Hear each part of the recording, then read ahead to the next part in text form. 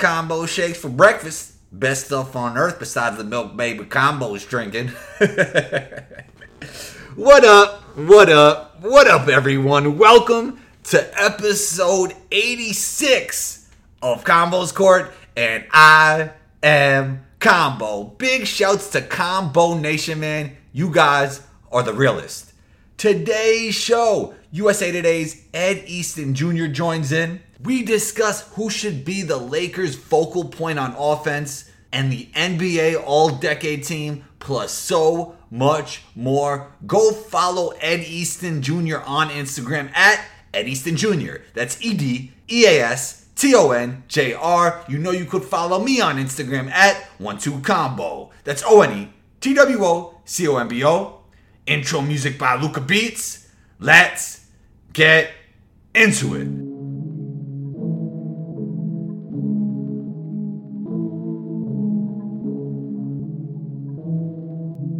Luca on the track.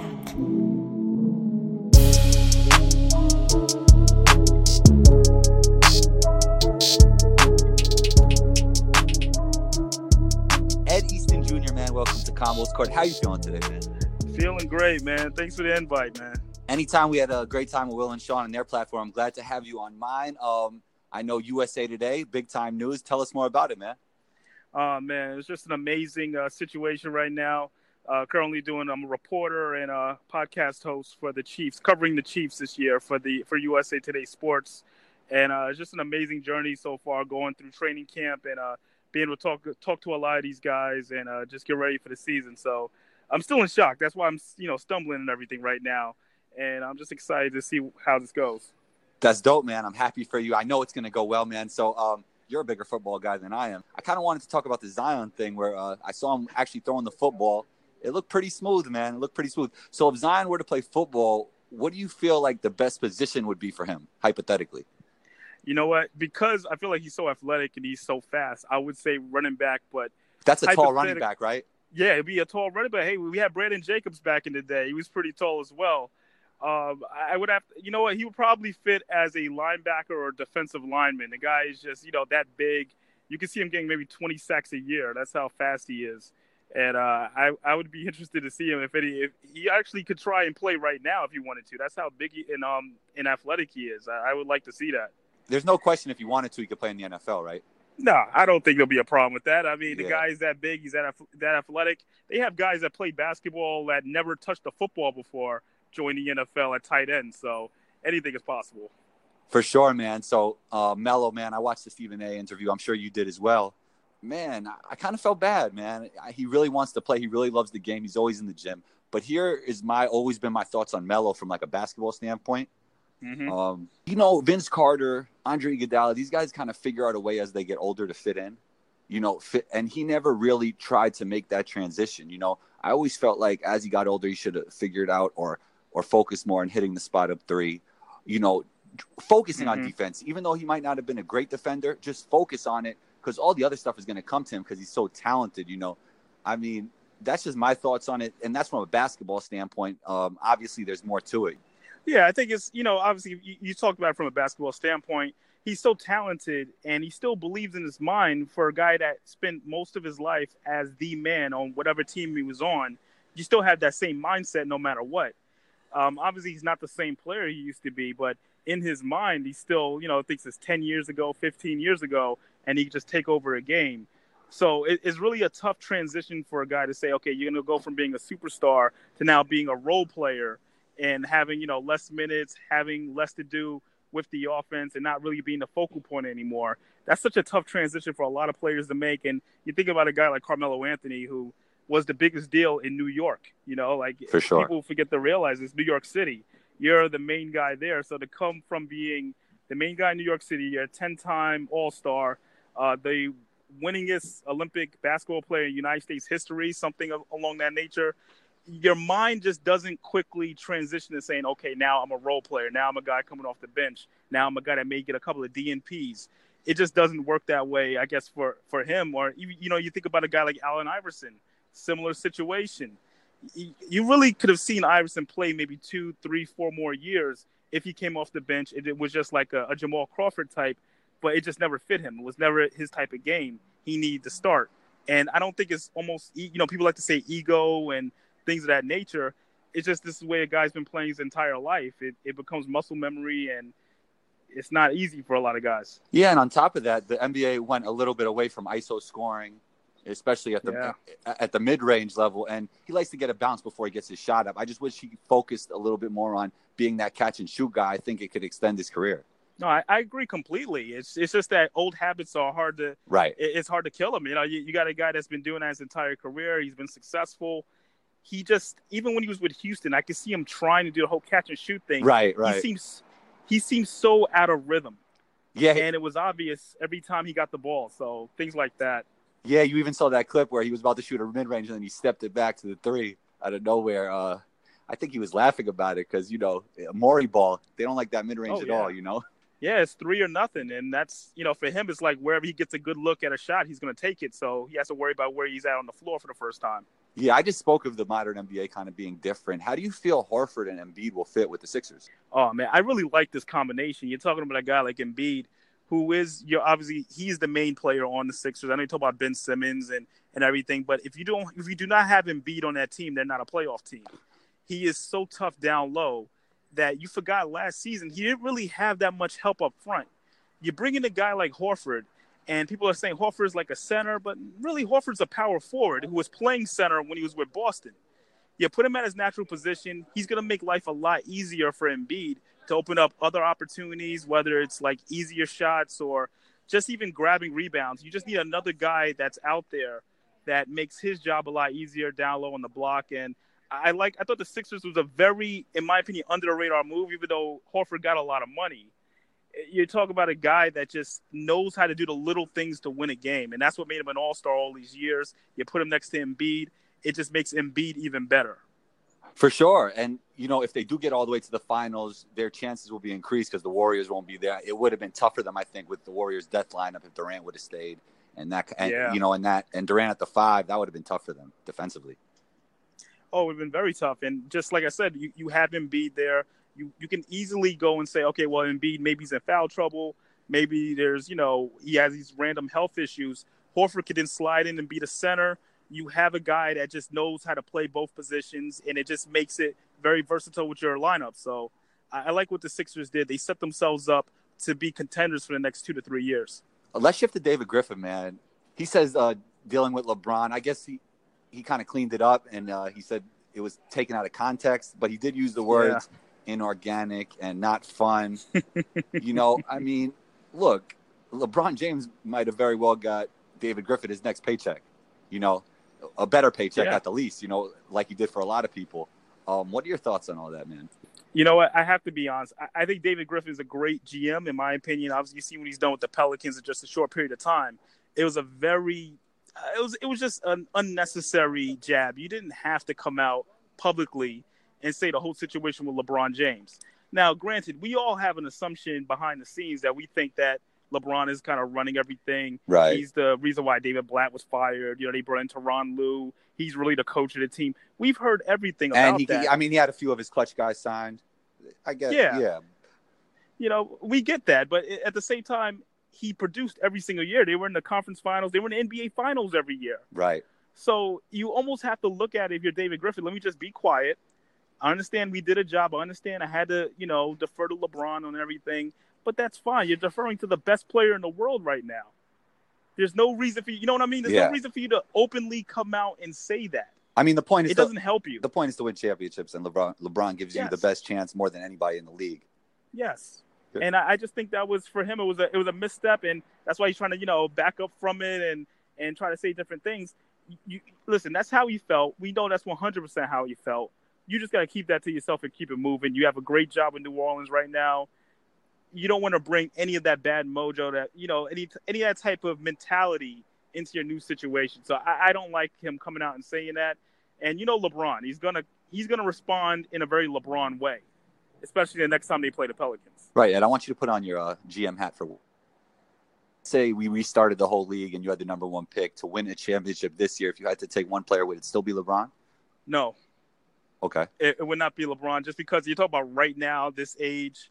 But not for the future. I'm talking for this season, though. Not for the Oh, future. this season? Yeah, for I this still season. no. Okay. Who would it be? Still no. I still think Giannis is the guy. Wow. You know, here's my reason why. Giannis, you got to look at the jump he made every single year so far in his career. It's been amazing. He's taken everything to another level. So him not winning this past season when he was the odds-on favorite to go to the NBA Finals is only going to make him better. So this is a guy that's going to put in the work in the gym. You know, he's going to put the work in the gym. He's going to start becoming a better shooter. I believe in terms of people, like you talk about players that like are unguardable. How do you guard Giannis if he has a jump shot? You know, Yeah. This is something that he can still develop. Because I keep giving him that comparison of like LeBron when he first came in the league. It took LeBron, I say, maybe a good 4-5 years to get a consistent jump shot. I think his jump shot coming in was better than Giannis's. I mean, yes, coming in it was better, but it wasn't good. You know, the guy was still driving 90% of the time. Right. But I look at Giannis and I say the length, you know, the speed, the athleticism, there's no one else like him. You know, he's stepping back. He is taking a couple more threes. So he's shown that he's willing to work on his jump shot. I just see him as a guy that's going to keep getting better and better. And, you know, barring injury, he is the best player in the league. Yeah, I mean, Giannis is obviously ascending. He's trending upwards, and LeBron might be on the decline. I just feel like in the playoffs this year, if you gave me one player to kind of figure out what's on in a playoff series in terms of IQ, vision, and all that combined, I would still take LeBron for this year. But it's a valid point, man. He was last year's MVP. And you're talking about like a full regular season. You think you're most likely gonna have Giannis for close to 80 games, and you're gonna have LeBron. Well, I don't know how many players. LeBron's gonna have his load management. Yeah, I don't know how many players are gonna. I mean, Kawhi will probably never play 82 games again. No, I would never see it. But I can see Giannis being an 82 games guy just because of his mentality. Right. Like I said, he wants to win, and you know, and he's still a very young guy, and Milwaukee needs all 82 games. They do for sure. Let's stay on you know, and the Lakers. Frank Vogel said AD is a focal point. He didn't say the focal point though. How do you think the Lakers will approach the season, man? Because it might be time for LeBron to let AD carry them through the regular season. Look, if LeBron put his mind to it, he probably could win another MVP if he really, really wanted to. But is that conducive to winning a championship? I don't know. Can you speak to how you feel that Frank Vogel will approach his season in terms of coaching? Who will be the actual vocal point, not a vocal point, but the vocal point of the offense? I 100% believe it will be Anthony Davis. And okay, it just makes sense in regards to LeBron wanting to seek him out, wanting him so bad on the team. You talk about a guy like LeBron who's been through a situation before, but he was on the other end. He was in Davis's position before when he joined the Miami Heat. You remember, it was Dwayne Wade's team. It wasn't until Wade in that second season said, you know what, LeBron, this is all yours. I'll be the supporting character, that they actually became a dominant team. They were still losing games that first year, even though they made it to the finals to lose to Dallas. You're looking at right now with LeBron, he's kind of in that same mold where it's like, you know, Anthony Davis is the younger guy. He's a tougher cover. If Anthony Davis is healthy, he is one of the toughest covers down low. You don't know what to do with him. He can take you outside. He can go inside as well. Having LeBron not have to play so many minutes, I think last year before the injuries, he was playing well over 35 minutes, almost 40 minutes a game. Right. At his age, he can't be doing that. And I remember they kept talking about, he takes care of his body, he does all this. And it was on the Christmas Day game is when he gets injured. You know, you can be as fit as you want to be, but you can't fight, you know, Father Time. It catches up for everybody. Your body's still going to be your body.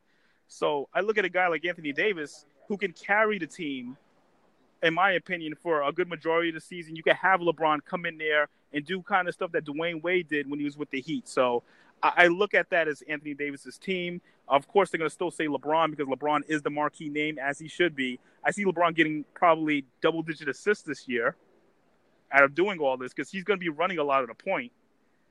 Right. It should be an interesting combination, but I do think Anthony Davis is the main guy for that team.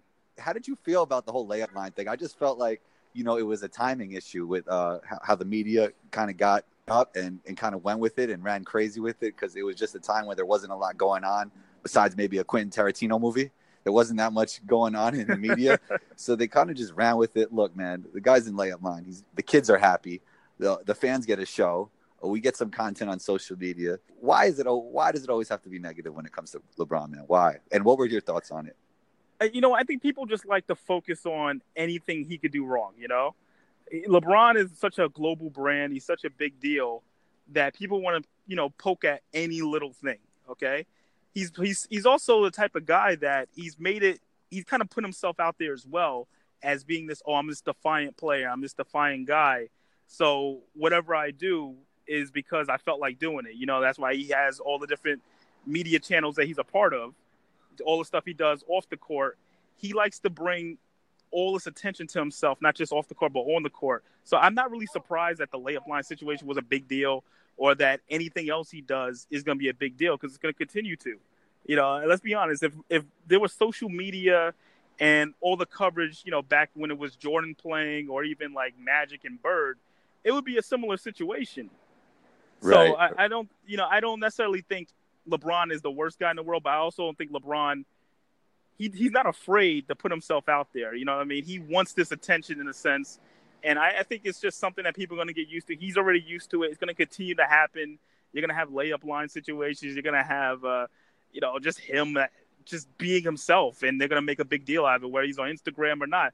I think he's the only player that has benefited and been hurt by the social media age in the NBA, in my opinion, because every tweet, every post is mentioned on SportsCenter. There's not one other player in the world that they do this with. No, that's it true. Could be something that's not even NBA related, but LeBron tweeted, and it will be on the 6 o'clock edition of SportsCenter. It'll be the lead story. LeBron has an opinion on this. That's just going to come with it. Yeah, like the whole layup line thing, it doesn't harm anybody. I don't see a problem with it. I'm just wondering if he knew, like he always knows there's cameras on him. Let's say there happens to be no cameras that day, which would never really happen. I wonder if he would still do that, though. That's what I'm thinking. Like if he would still get on the layup line. I guess we'll never know. No, we'll never know. But you know what? Put it like this. I'm going to ask you, just straight up, because I think he probably would. I think he would. Because I don't think he's worried. Yeah, he just loves the game, man. Like he just wants to be around the game of basketball. You could tell, and that's been consistent from the beginning. Always. All right, man. Did you get the chance to see the All NBA All Decade team?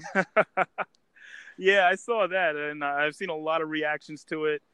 You know what the obvious one was? Kobe? That everyone brings up. Yeah, that's the most obvious. But I see it going both ways. I don't disagree. Here's the thing. I don't disagree with the third team. Right. Because I remember it says it counts from the 2010s. It's the 2010s. That's really what we're doing here. People are still falling in love with what he was during the 2000s, where he was a complete beast during those years. But you're talking about in the 2010s. He did win a title.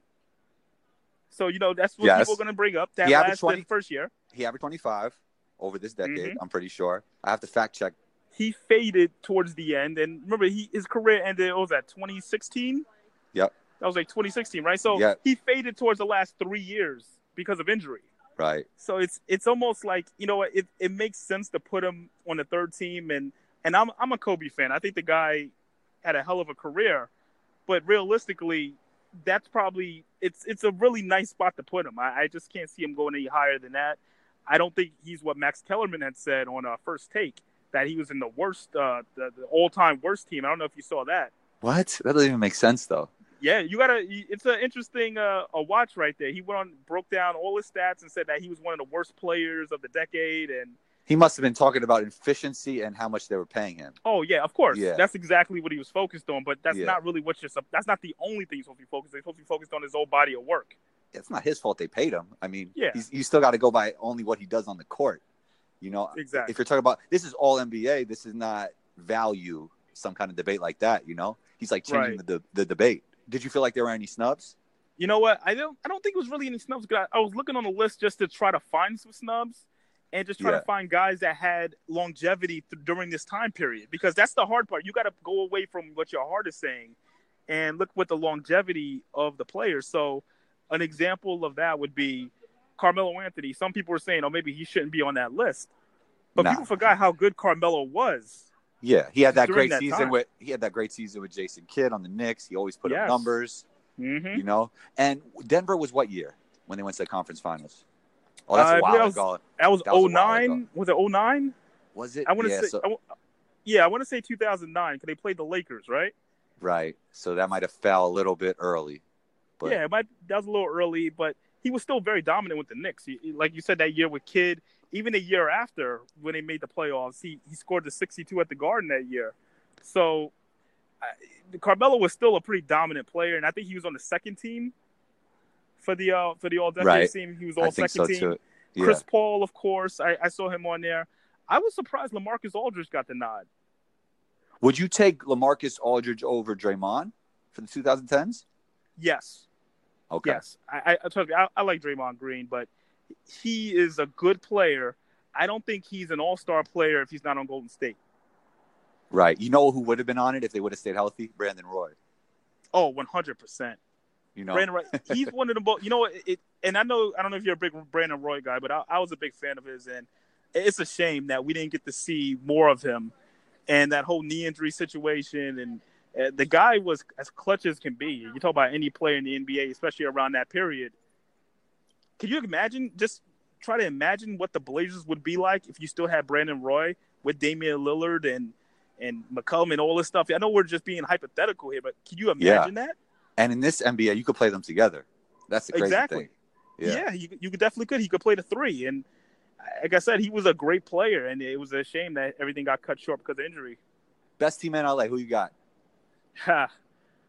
Oh, man, I got to go with the Clippers. You know, you look at this team, the way they're stacked, and I think they're not going to have Paul George for the beginning part of the season, but the way they are just stacked up, Kawhi, George, you got guys that are excellent on both sides of the ball. You still keep Patrick Beverly. You still got all these different options off the bench. So guys that really proved themselves already last year playing under man. I really like what they're building in LA. And they have a good coach in Doc Rivers. I know a lot of people feel different ways with Doc, but he's won a title before. He's been to the finals multiple times. He's good with the players. I see them just getting better. And remember, the Lakers are in such a flux right now where they don't know, with Vogel, how good a coach is Vogel going to be in this situation. You got Jason Kidd as an assistant coach. Lurking over his shoulder. Exactly. Like, is Vogel just a placeholder until Jason Kidd gets the job? These are things that it's like a circus already when it comes to the Lakers. So I think the Clippers are the best team, and they'll be the better team for the next 2 years in LA. Don't get me wrong, the Lakers have a good squad. On paper, they have a very good squad. It's just the little things behind the scenes that kind of hurt them. Yeah, I think the dynamic, as I said on a few podcasts, I think the dynamic duo of Kawhi and Paul George is a little bit better of a fit, even though Anthony Davis and LeBron are better basketball players. Yeah. And to piggyback off what you said about Doc Rivers, when he changed to just solely be the coach of the Clippers, I think things got a lot better for him and the Clippers. He's not in the front office anymore, and he could focus. But Ed Easton Jr., I'm going to let you get off. I know you're busy. You got USA Today. You got a lot of things going on. Thank you for being here. You're always welcome back on the show. Let everybody know where they can find you. All right, man. Well, you can follow me on Instagram and Twitter at Ed Easton Jr. So just give me a follow there. You can see all my stuff, whether I'm writing or putting up podcasts or videos or even doing some radio stuff. Just check me out. Combo, I appreciate it, man. This is an honor, man. You've been telling me about the podcast for so long. I got to listen to a couple episodes in the past, and I'm like, man, I finally get to be on. So I definitely appreciate it. Man, appreciate the support, man, and appreciate you being on the show. You're always welcome back. We'll talk more as the NBA season rolls along and gets started for sure, man. Thanks for being here. All right, sounds good, man. Take care. Talk soon.